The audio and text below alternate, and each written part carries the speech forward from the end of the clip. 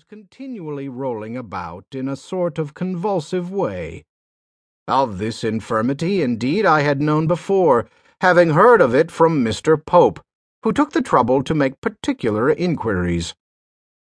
Being nearly 73, full 19 years older than Dr. Johnson, I say doctor, though his degree came not till 2 years afterward, I naturally expected him to have some regard for my age, and was therefore not in that fear of him which others confessed. On my asking him what he thought of my favourable notice of his dictionary in the Londoner, my periodical paper, he said, "Sir, I possess no recollection of having perused your paper, and have not a great interest in the opinions of the less thoughtful part of mankind." Being more than a little piqued at the incivility of one whose celebrity made me solicitous of his approbation, I ventured to retaliate in kind, and told him I was surprised that a man of sense should judge the thoughtfulness of one whose productions he admitted never having read.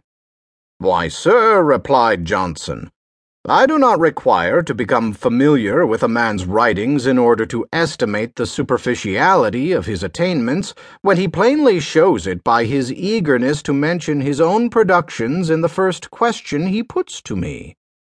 Having thus become friends, we conversed on many matters. When, to agree with him, I said I was distrustful of the authenticity of Ossian's poems, Mr. Johnson said, "That, sir, does not do your understanding particular credit, for what all the town is sensible of is no great discovery for a Grub Street critic to make. You might as well say you have a strong suspicion that Milton wrote Paradise Lost."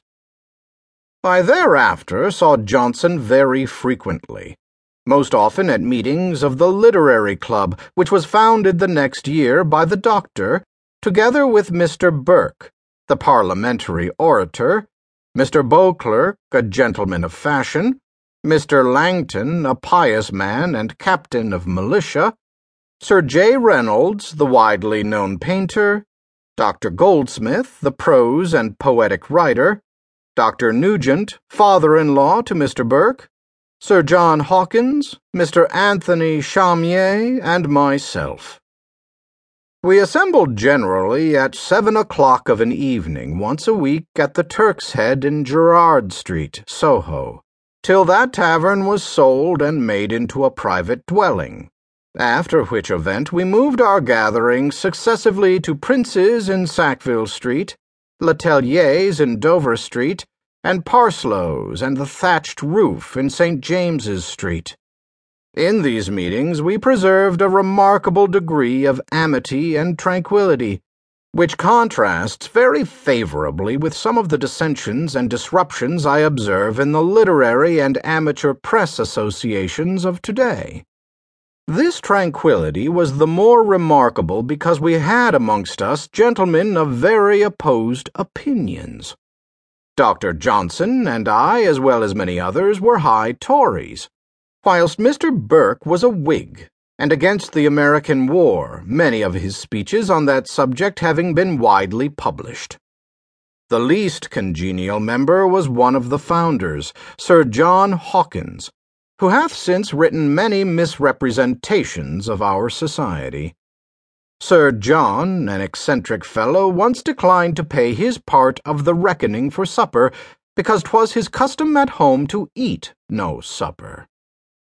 Later he insulted Mr. Burke in so intolerable a manner that we all took pains to show our disapproval, after which incident he came no more to our meetings. However, he never openly fell out with the doctor, and was the executor of his will, though Mr. Boswell and others have reason to question the genuineness of his attachment.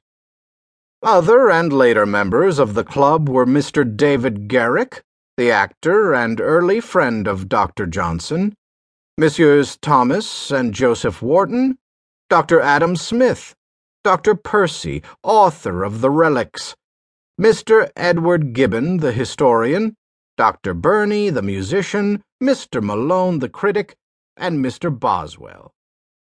Mr. Garrick obtained admittance